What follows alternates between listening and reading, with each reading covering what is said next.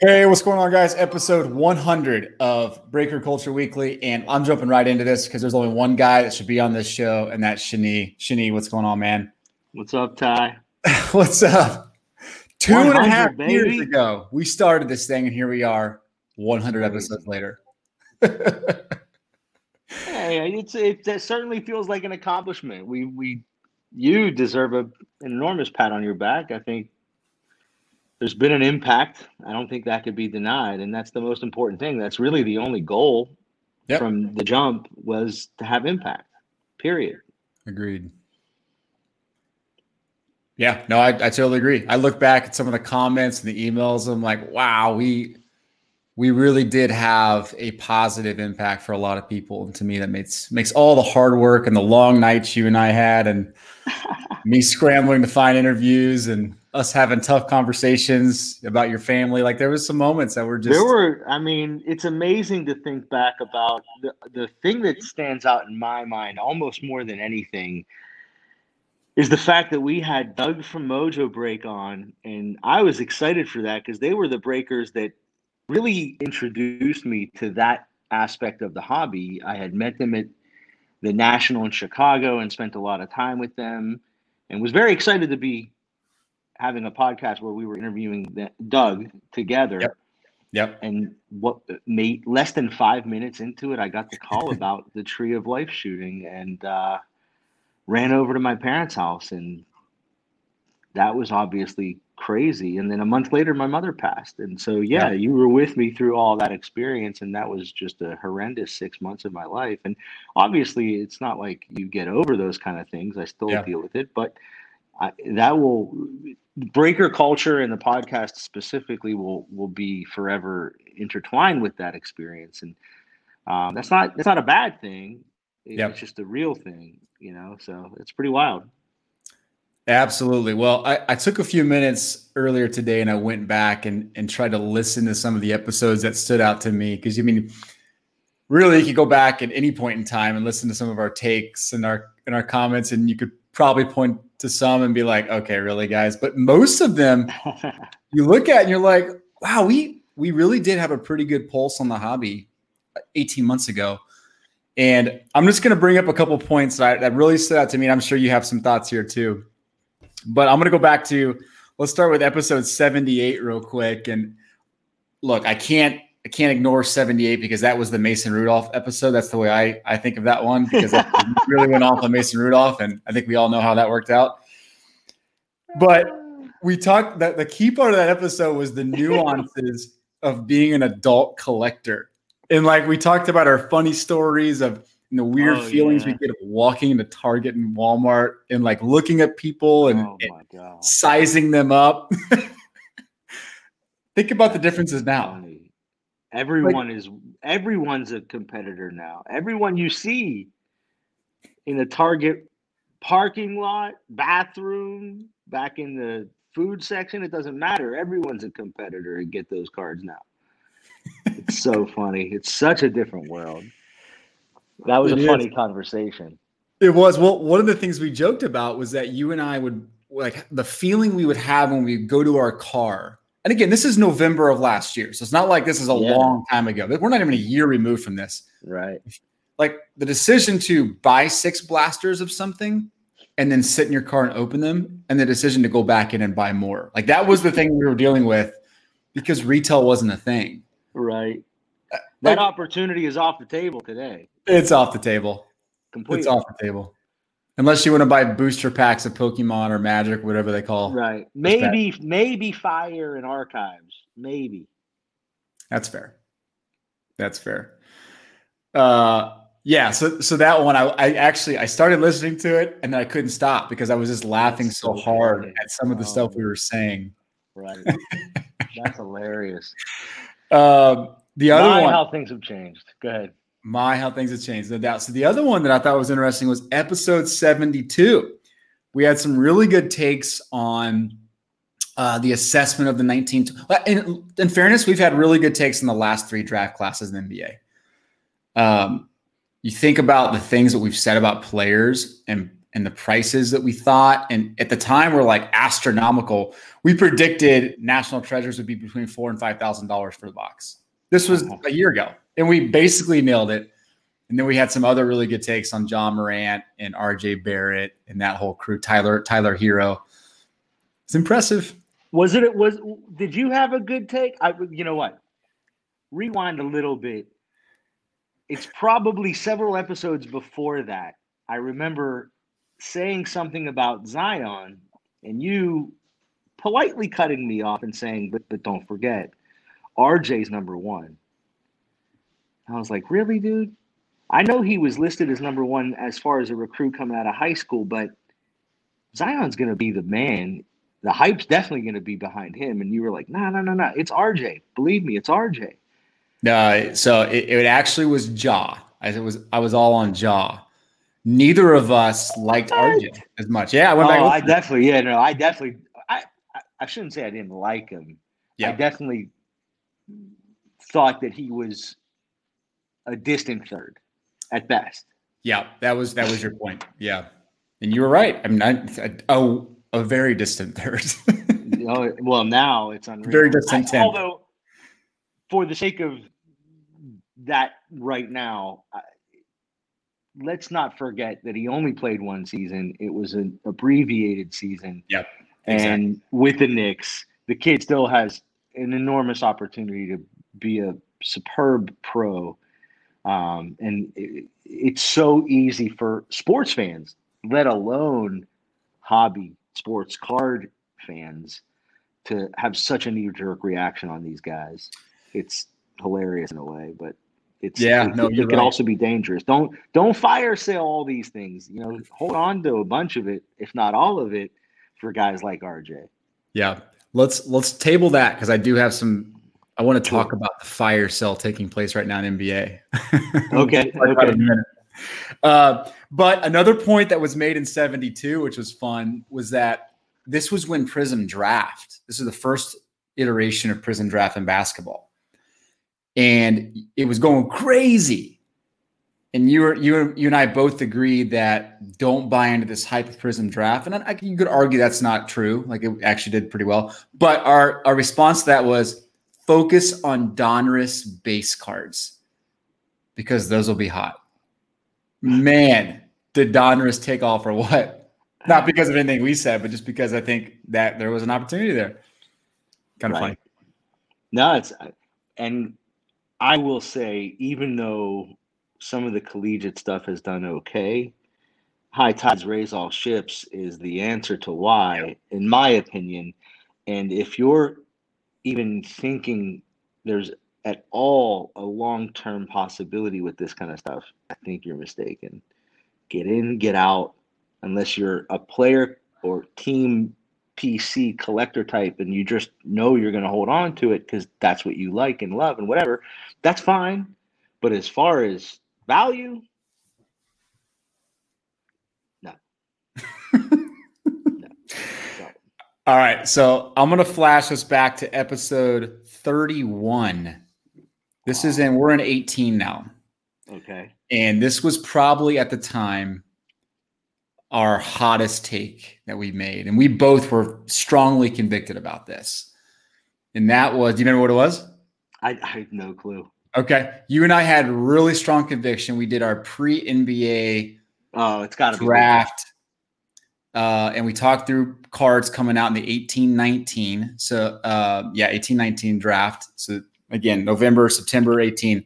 And we went out and said, we're predicting the 18-19 class will be the best draft class in a decade. Yeah. And I remember some of the comments were like, you guys are insane. You're coming off Donovan Mitchell, Jason Tatum. Right. You were extremely high on Luka Doncic. I was extremely high on Trae Young and Michael Porter Jr. Jaren Jackson came through. Dude, we might have nailed that. Like, that might have been. I don't think there's a doubt. I mean, I know that there are still people that are going to potentially say the jury's out on this class. And there's some standouts in this class, obviously. Ja exceeded my expectations. I don't think you could really say much about Zion other than, he maybe lives up to some of the hype and still has a ways to go. But with an abbreviated season and COVID getting in the way, it's way too early to say how this class compares to anything. But I'll, despite that, still put my money behind 18-19 for a long time. You just have to go look at prices for prison boxes. Right. Right. It's unreal. It's unbelievable. Unbelievable. And I don't see a class. I mean, obviously, we can only look so many years into the future when it comes to teenagers. But obviously, there's no question this class coming up doesn't hold a candle to the last 5 years. Yep. There's argument as to whether there's a clear-cut number one. And even if that Edwards is the clear-cut number one, there's certainly no clear-cut 2 through 5. For sure. So, yeah. That'll be fun in a couple months to break that down together. Oh, yeah. I can't wait to do that because we're going to have a good time, especially with the draft being in November, right? They're saying mid-November.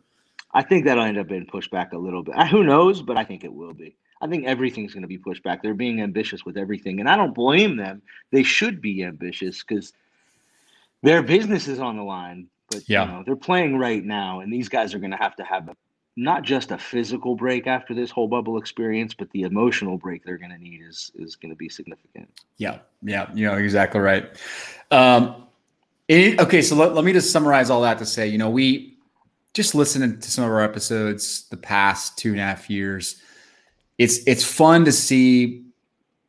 It's fun to see the camaraderie and friendship that I've been able to build with you, and I don't take that for granted, man. Like people don't realize, like you and I had to get up at 5, 6 a.m. for some of these and stay up till midnight recording these, and a lot of it we're breaking down data, trying to put out content for people to digest and hopefully make it helpful.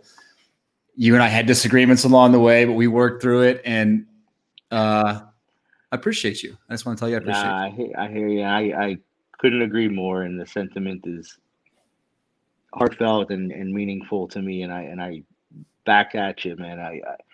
It's been a wonderful experience, and it's funny that you say we were waking up early and going to bed late, and I'm like thinking to myself, what's he talking about? But then I realized, way back in the beginning, we didn't even know what software to use to do something like this. It was it was all a learning process, obviously, and we were really starting from scratch and had no mentors or help.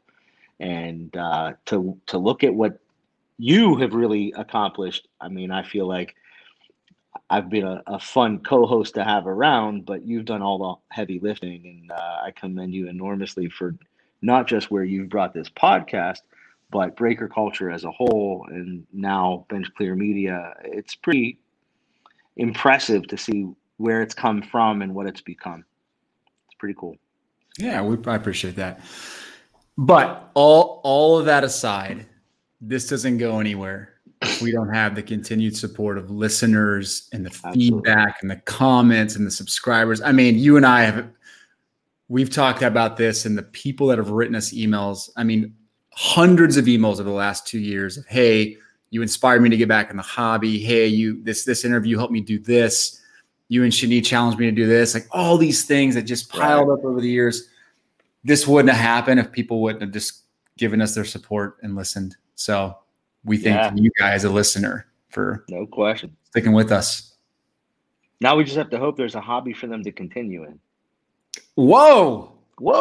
Get negative all of a sudden. Hot take. No, not negative. Not pragmatic, maybe. Realistic, maybe. No, I don't. I'm not a doomsdayer. I'm not a sky is falling kind of guy. But it may sound like that at times. I'm sure we'll get to that, though. I don't want to jump the gun. Okay, let's look. Enough of the fluff. Episode 100 is another episode. We've done 14 minutes of retro spectacle back. Of patting ourselves on the back. Unpack that. What do you mean by if there's a hobby? I'm curious what you're thinking. It's not the first time we've talked about it. Yep. And I don't want to be too repetitive. And if you check the Discord channel, there was not a heated debate. It was much more of a discussion amongst like-minded folks this morning. Yep. Between Rathburn and a few guys, where it was just a state of the hobby conversation in terms of frustration with the reality of the retail channel. And so all I'm saying is that it really looks like, if the rumor mill is at all accurate, that the retail channel is going to change dramatically. And so I just took some time today, in light of the fact that we're going to have this episode 100, and thinking back the last few years from where we started to where we are, and personally where I was a couple of years, 3 years ago, where I am today, and what I'm looking at down the line in the next year to three. I think typically you have conversations in terms of like the 3 to 5 year, but I think it's more, it's so fast paced right now with how the hobby has been affected by COVID, the influx of so many new people. And so what I shared with you, and so I'll just speak to it. Yeah. If the retail channel changes the way the rumor mill is expecting it will, then I expect the retail channel to essentially evaporate, go direct to consumer, and that will mean Blasters. Everything in retail is going to go 3 to 5x. Yep. And that's going to price me out. And that means I've already been priced out in terms of hobby, and I've already been priced out in terms of retail. And I will be in terms of retail. And once that happens, I'm like anybody. Even though I know the smart money is in buying singles and not necessarily ever really buying wax, I enjoy it. I like ripping. And if I don't have that aspect of the hobby, I'm going to lose interest. So then it's going to be a matter of buying singles and shifting some of that money towards breaks. Well, all that change in pricing structure is going to affect, and has really already affected, breakers and folks who buy into breaks as well. So it's already the case that 2-3 years ago when we started this, to buy the Steelers for a full case of Donruss football, at max, if you did a full 18 boxes, $50. It's double, if not getting close to triple that at this point. To spend $100 on a team that doesn't even have a first round pick, it's nuts. So I know that's going to mean that I'm going to have less and less of the two things that I consider the most fun aspects of this hobby, being ripping and jumping online to watch a break and chat with a bunch of other guys that are, and the breaker himself, whoever that is. And once that slippery slope has started, the next phase is, I'm not doing those fun things, and organically I'm just going to drift. And I know myself, I get involved in a lot of different hobbies. I don't know what the next one is, but there will be, and more likely sooner than later. And it's only going to be a matter of time until I'm looking at myself in the mirror and saying, oh, it's been 3 months or 6 months or 9 months now since I've opened a pack or joined a break or looked at a new card of any kind. And then what? It's a sad thing to say, and it's not a doomsday thing. It truly is a reality thing. If I don't have the ability to continue to experience the most fun aspects of the hobby that kept me in the hobby all this time, then I will say this. It's not as if I'm going to be ever 100% removed from it.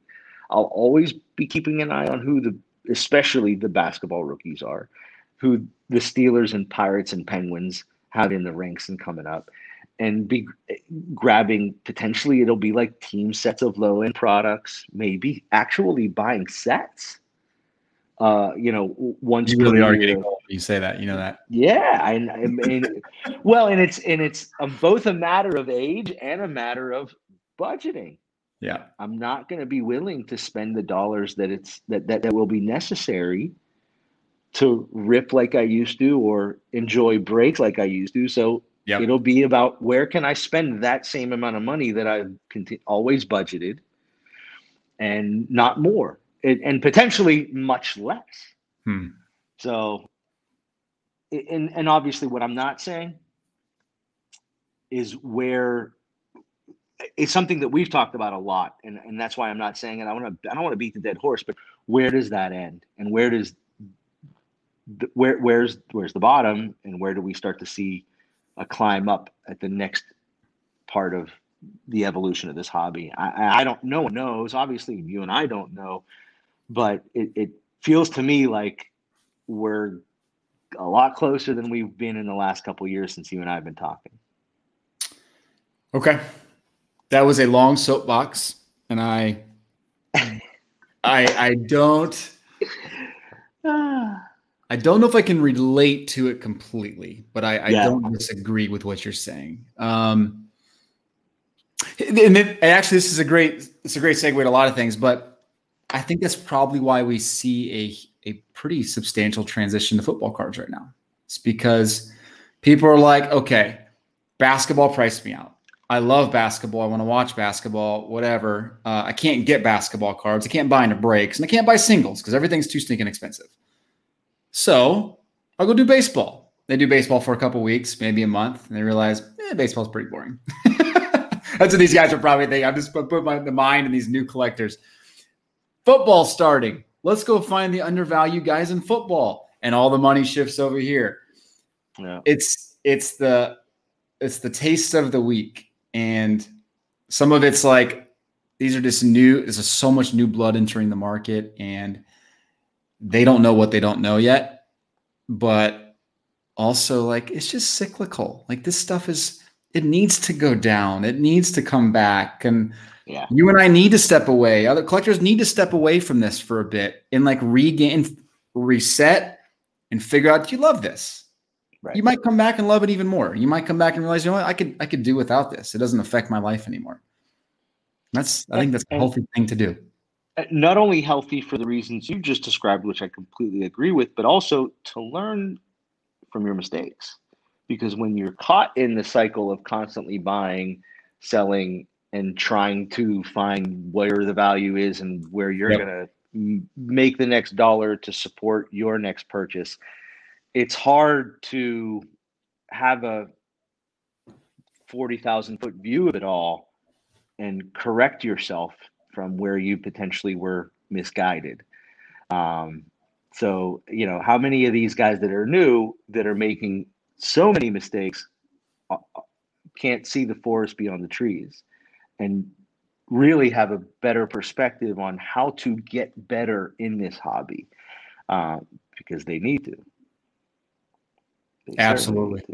Absolutely. So I agree with you. And look, one of the things that makes the two of us good at having these conversations is that we do come to this hobby in very different ways. And what we do for both our individual experience for pleasure and for profit is very different. And that, clearly is going to also make it different in terms of how we analyze what's going on with all of this. Yeah, 100%. 100%. Well, I don't.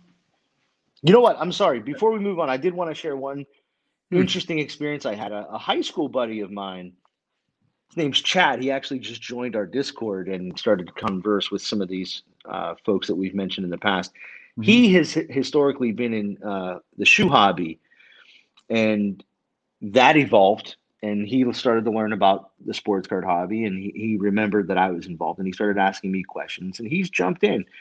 And he was explaining to me that what he sees from listening to us that's happening with this hobby is a lot like what he saw happen to the shoe hobby, which has before this hobby already went through some of these kind of growing pains, increase in the hobby, and then a significant downturn. That essentially it was the very young individual that jumped in with an eye toward much smaller margins, because the smaller margins were enough for them, so to speak. And so they would undercut the market, and that basically completely flattened the market. And then they just got out for whatever the next thing was. And now their next thing is our sports card hobby. And we haven't seen that undercutting of the market too much yet. I think that always happens to some degree, because there's always somebody that's trying to make a faster buck, even if it's less of a buck. Yep. But his point is, what we'll see eventually is a lot more of these individuals potentially undercutting the market and flattening the curve to where we're not able to see these huge spikes, and it'll really then make the flat curve not a curve at all. But look, it was just interesting to hear from somebody that's coming from a different hobby into this one and relate some experiences. Whether it's accurate or not is the conversation in of itself. We'll see. Yeah. But I wanted to share that with you. Yeah, that's a great perspective. The question always does come back to what has kind of caused this bubble, and really what could we look at and say we could have seen this better if we would have understood this. And I think from the sports car world, it's to me, it's very easy to see why people got tripped up and continue to get tripped up on this idea of artificial supply and demand. Specifically supply. The grading card market has created the bubble. I don't think group rate breakers haven't, manufacturers haven't. It's the grading complexities and the grading shortages that have created this idea of artificial demand. Because what these new guys coming in don't realize is that these base cards you're buying for PSA 10 and BGS 9.5, there's 20,000 of those cards. Like, it's just the grading companies are behind schedule. It's just, and they're starting to see, oh shoot, there's more cards entering the market that I have a lot of, watering down my value, and it shot prices up because there's excitement around everything happening with all the social media personalities, and people thought there was scarcity when there really wasn't. Well, and I completely agree with you, but behind that component of creating the bubble is also the distributors holding product in the corner of their warehouse with a tarp over it. You're saying, no, we don't have 5 pallets of Mosaic basketball. It's all out there. That's why we're charging you so much for the single box that we're allowing you to buy. Oh, we're allocating you because of a printer issue, guys. Come on. Yeah, printer issue, right? Printer issue. There's an asset issue. That's the term they're using. There's an asset issue, guys. Paper shortage. Paper shortage. Yeah. I saw that too. We can't get autographs. Oh, so why is there redemptions in there? Don't worry about that. Right. Yeah. So I don't want to let really, for more than anything, I don't want to let the distributors off the hook to talk about PSA and BGS being behind schedule. I do think you're absolutely right. Somebody jumps in this hobby new, even if they understand what a pop report is, and they look at that and say, oh, wow, it's low, not realizing it's about to go through the roof. Or they don't know what it is and have no idea how many are out there, or more importantly, to your point, how many are coming. Oh, I got to grab that PSA 10. Anyway, I'm agreeing with you. Yeah, no, it's like what comes first, the chicken or the egg here, right? Does the hoarding of the distributors itself cause an influx in pricing of the singles, or does this idea that there's limited supply with graded singles drive the price of the boxes up, and then therefore the distributors are like, we're going to hold more back? Right. That's probably all working hand in hand. It's not going to matter anyway. Yeah, certainly.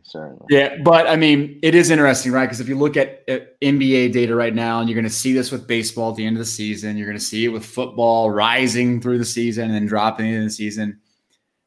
My one piece of advice to people is don't base your demand on PSA pop, BGS population reports. Base your demand on print runs, on actual print runs of a card. Like, serial number cards mean something. When you get those graded, that's great. But don't be fooled. 100%. It would be interesting, being that it's episode 100 and having this part of the conversation. One of the things I was thinking about in preparation for this episode was also the whole remember when.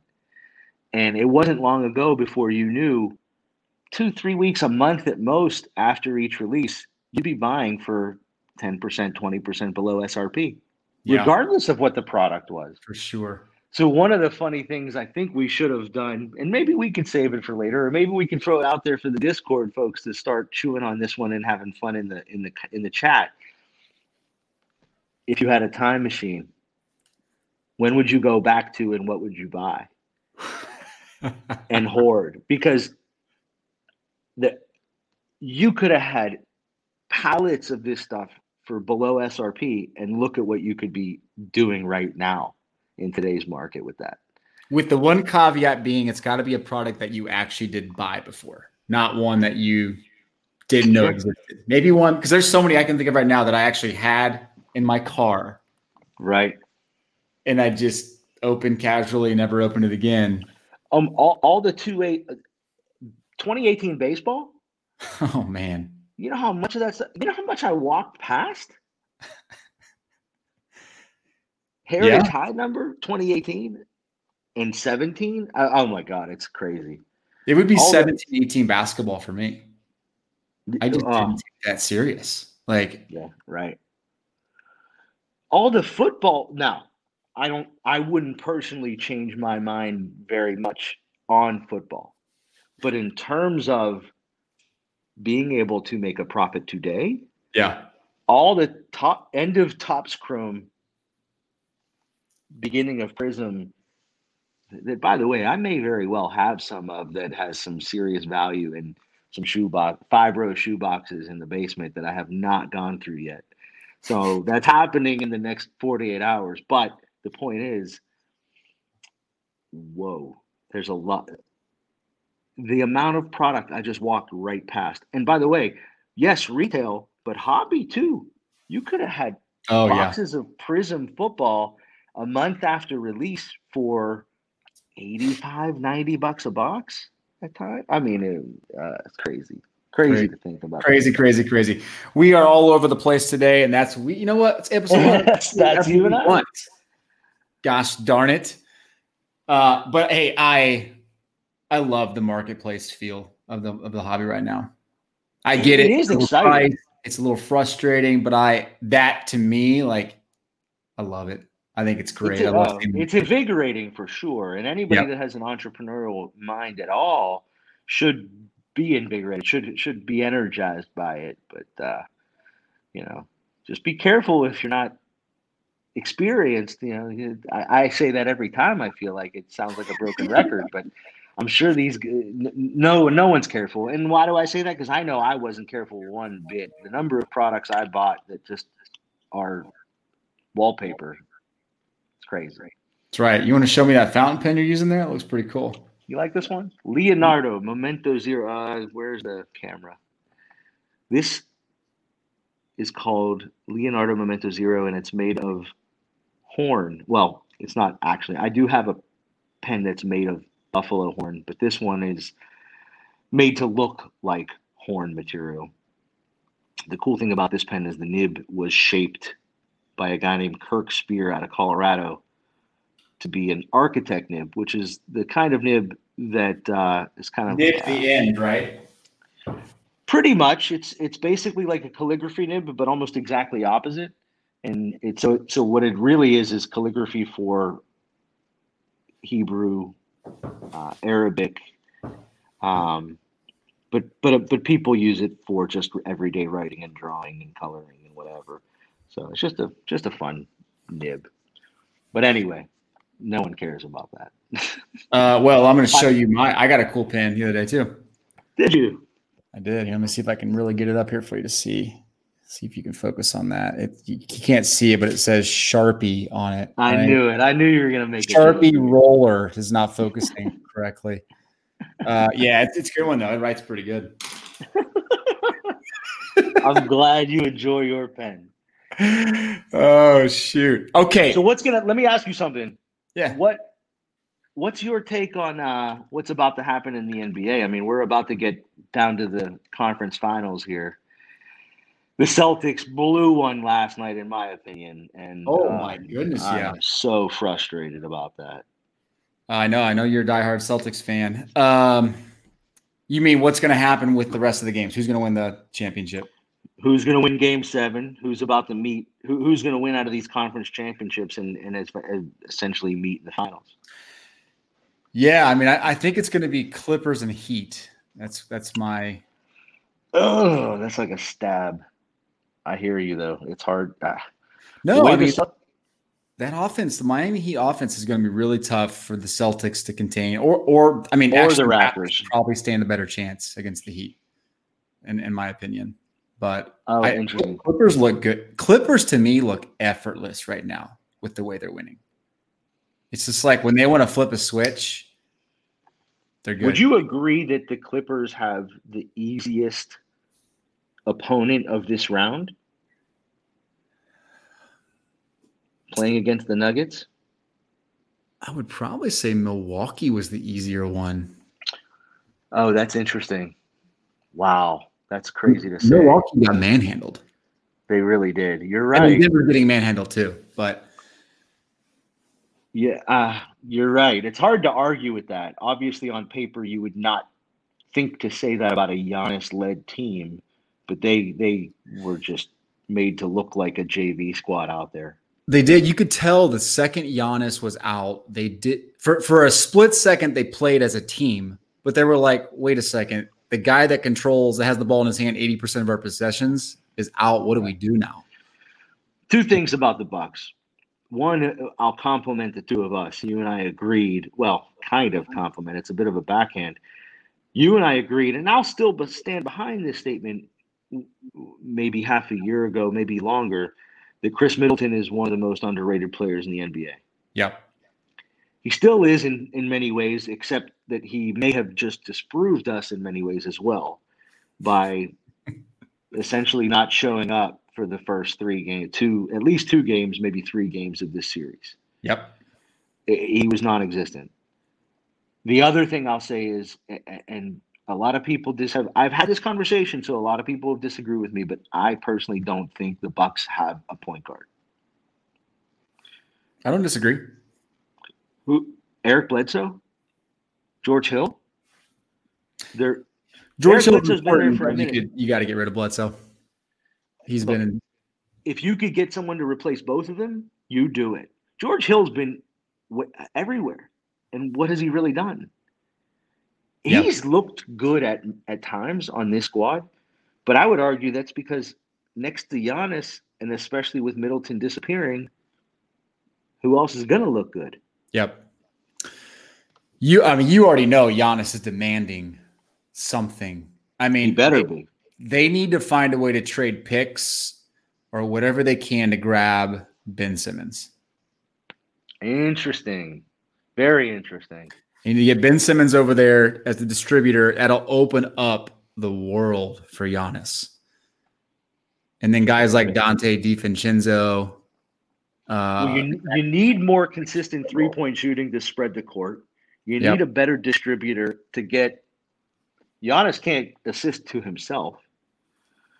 So, yeah, I know I had some higher hopes for the Bucks, and I'm sure a lot of people did. But when you really pick it apart as far as a team is concerned, one guy can't do it alone, and Giannis is almost alone over there.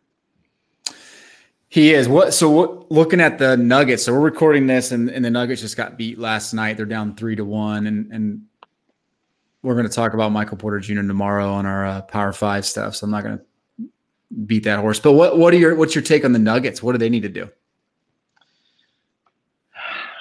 I think it's more a matter of consistency. You can't really put they're outmatched, man. They're playing an amazing team. Jokic is good. I will say I may be wrong about this, but it seems like he's getting a little bit pushed off the boards. He's still scoring. He's one of the better assist guys, better passers as a big man, and he's still racking up assists. Murray obviously isn't scoring 40 to 50 a game, but I don't know.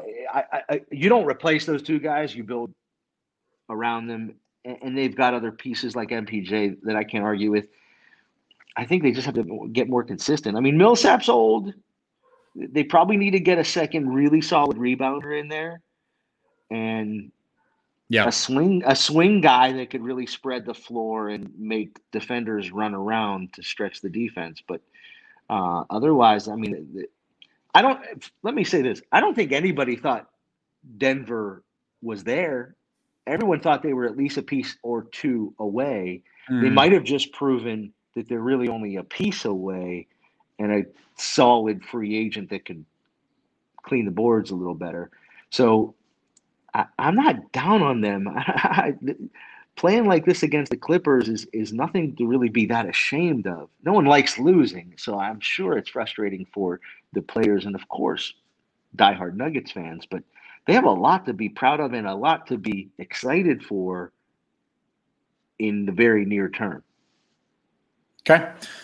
I have nothing to add. Well, I don't disagree. I think you nailed it. I think they're a piece away. They're a mature Michael Porter Jr., more mature Michael Porter Jr., and a piece away from being true contenders. Yep, yeah. I agree. I agree with you there. Yeah. And the Clippers are solid. You can't hate anybody for losing to the Clippers, man. They're at least top 3, if not 1. Kawhi, top 3 playoff NBA player of all time. All time? All time. Whoa.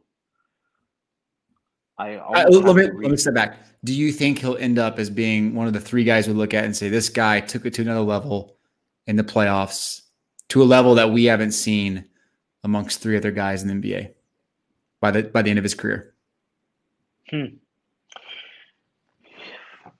Look, put it this way. If he wins this year, or even if he goes to the finals, first of all, if they beat the Lakers and get to the finals, you're already starting to say that. If he wins, then the answer is yes. Wow. 3 teams? How many players have done it with 2, let alone 3? So if he does that, there is no doubt he will be the most valuable. He already is the most valuable Prism rookie card that we may ever see in basketball cards. Wow, that's crazy. Although I could. Wow. Think about that. Wait, so with the caveat that there are many current cards that can surpass him in the future, right? If Doncic wins 1 championship, where does that card go? But well, I mean, let's. But Pop Report is important. Print runs are so low. If you compare true silver to silver, I mean, you're 30,000 plus for a Kawhi right now. I mean, Doncic is 5x away from that. And then you figure out, there's no supply of that card. The base card is probably more in line with what we should expect a Doncic silver to look like. And that right. 10, so really $10 for base PSA 10. So ultimately, the only thing you would say is for the future is if there's a downturn in the hobby and they print a lot less Prism basketball at some point, like say 5 years, 10 years from now, because of the state of the hobby, maybe you'll see another Prism like that 12-13 that was just not as plentiful as we are talking about cards being today. But no, once I thought about that whole piece of print run, and so who else was a rookie that year, by the way, that we should be really thinking about? Yeah, so really there's only a couple guys that with limited print runs can compete with that. One of them is obviously Giannis, but maybe a Damian Lillard, same year. But Lillard's going to have to be, he's never going to be that guy. He's never going to be Kawhi. Especially he seems committed to staying in Portland. Right. So I agree. Now they have the money in Portland to build around him, but it doesn't seem like they're willing to spend that money. Yeah. So I agree. Yeah. So, anyway, wow. Yeah, no, it's fun. As you were talking about Middleton, by the way, Middleton's, was it 12-13? 2012-13 Prism Silver PSA 10 sold for $1,750 this week. What? Again, keep in mind, limited supply. Not a lot of those out in the market, but that's a good price. For us to say super underrated now, $1,750 is pretty good. Wow. I actually went in another direction when the bubble started because I had a short list of about 5 guys that I thought were underrated, him being one. I didn't go for Prism. I went for other cheaper rookies, and I also went for a handful of autographs, and I loaded up on Middleton. I shouldn't say loaded up. I bought that for myself. I wanted to have that for my collection. Very nice. Well, when the bubble playoff started, I started accumulating some Pascal Siakams, and that hasn't necessarily worked out for me. But he actually hasn't played that well. He's been somewhat of no, he hasn't. But he's he's got a long career ahead of him, and he's more than likely going to end up in a bigger market at some point. Yeah, you're right. So I don't think that's a bad move, unless you were thinking it's going to be a quick flip. But I know even if it doesn't work out that way, you're good, and you'll be able to still make the best of that move. So I don't understand how Lowry isn't. So talk about underrated. I don't think Lowry's an underrated player, but I think he's very underrated in the hobby. I 100% agree with you. I don't get it. Yeah, you can get his stuff for dirt cheap, and it's one of those things where he's not electric. You know, he's very much like a Chris Paul, where he doesn't look physically impressive. No, but he right. just performs, right? He just performs. Exactly. That fadeaway he hit in second overtime yesterday. 11 seconds left. Dagger. Stop. So let's talk about that. I know you had wanted my take on that matchup, that particularly the outcome of the game last night. Here's my take. Tatum's about to drop enormously in my personal rankings, and I think in everybody's, if he doesn't come back in Game 7 and do something special.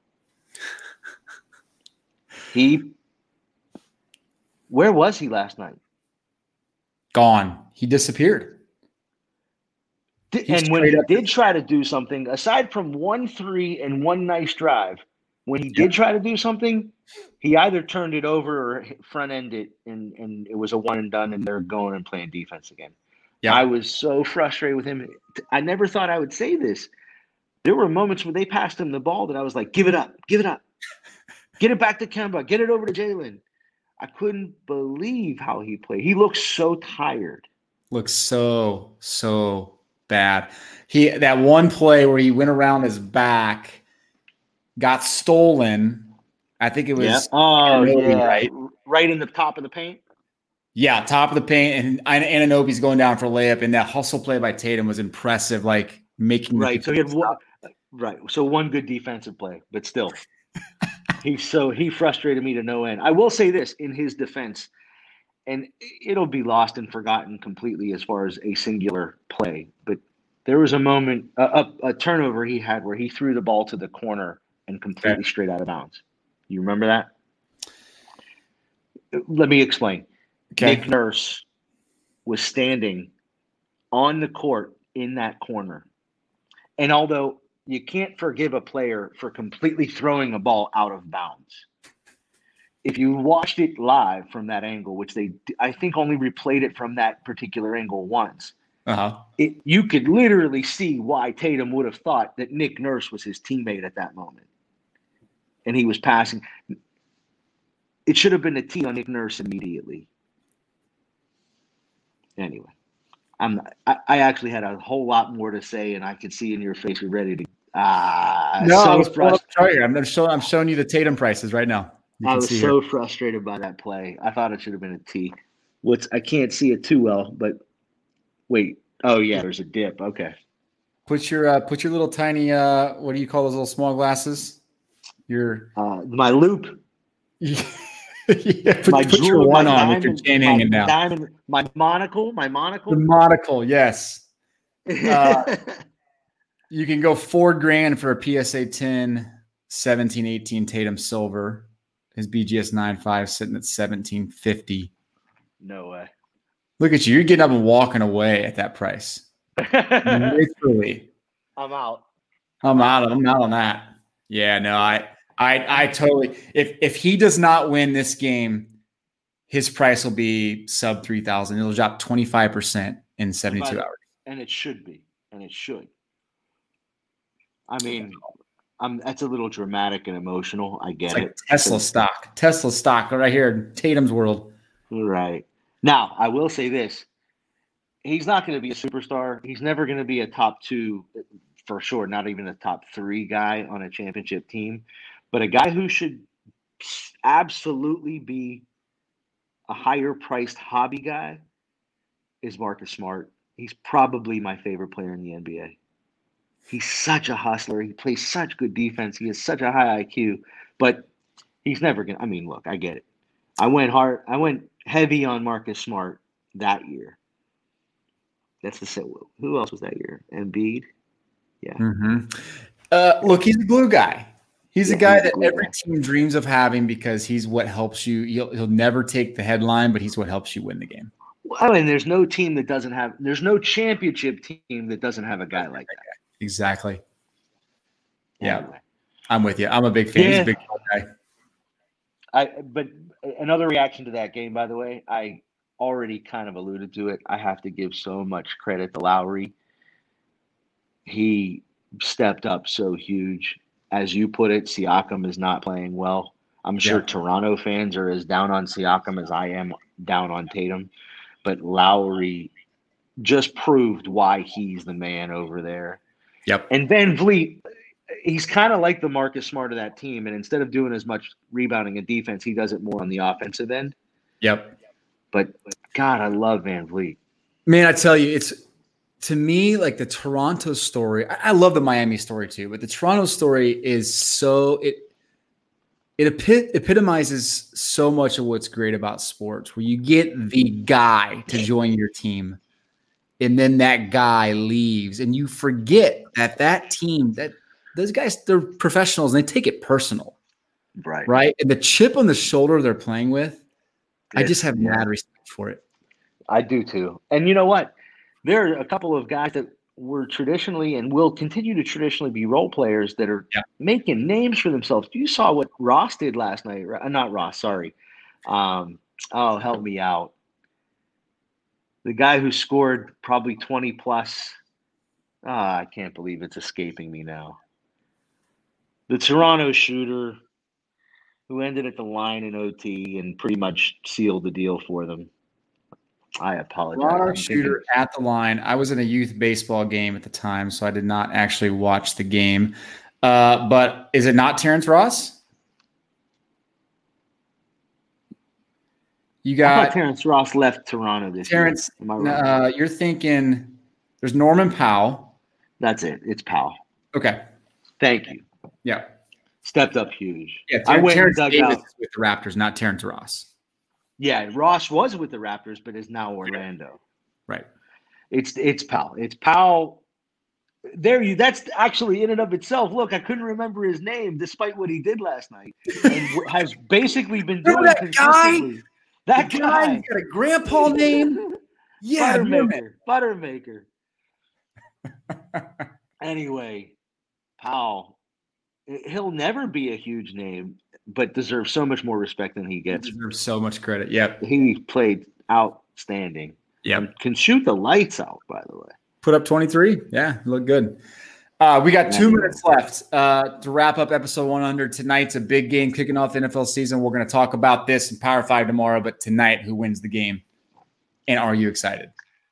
Is it DraftKings? I can't remember if it's DraftKings. One, I've been hearing a commercial in the middle of podcasts that I've been listening to that have been giving me 100 points extra on a bet if I take KC. So basically saying as long as KC doesn't lose by 100, you can have them for any bet. Obviously, it's what? Yeah, it's hilarious. So yeah, KC wins. Come on.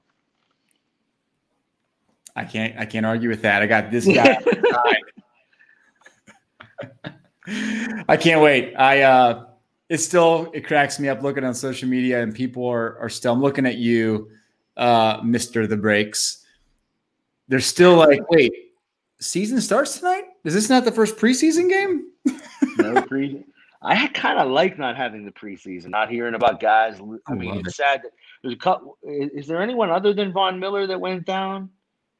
But look at that. It may only be Von Miller that went down because of practice, and everyone else is entering the season at least relatively healthy. Mm-hmm. How many guys did we hear about in preseason games that would be out for the season because of some silly thing? Well, I mean, it's helped the card market from that perspective because these young rookies blow their ACLs out before the season starts, and their cards are on all the products.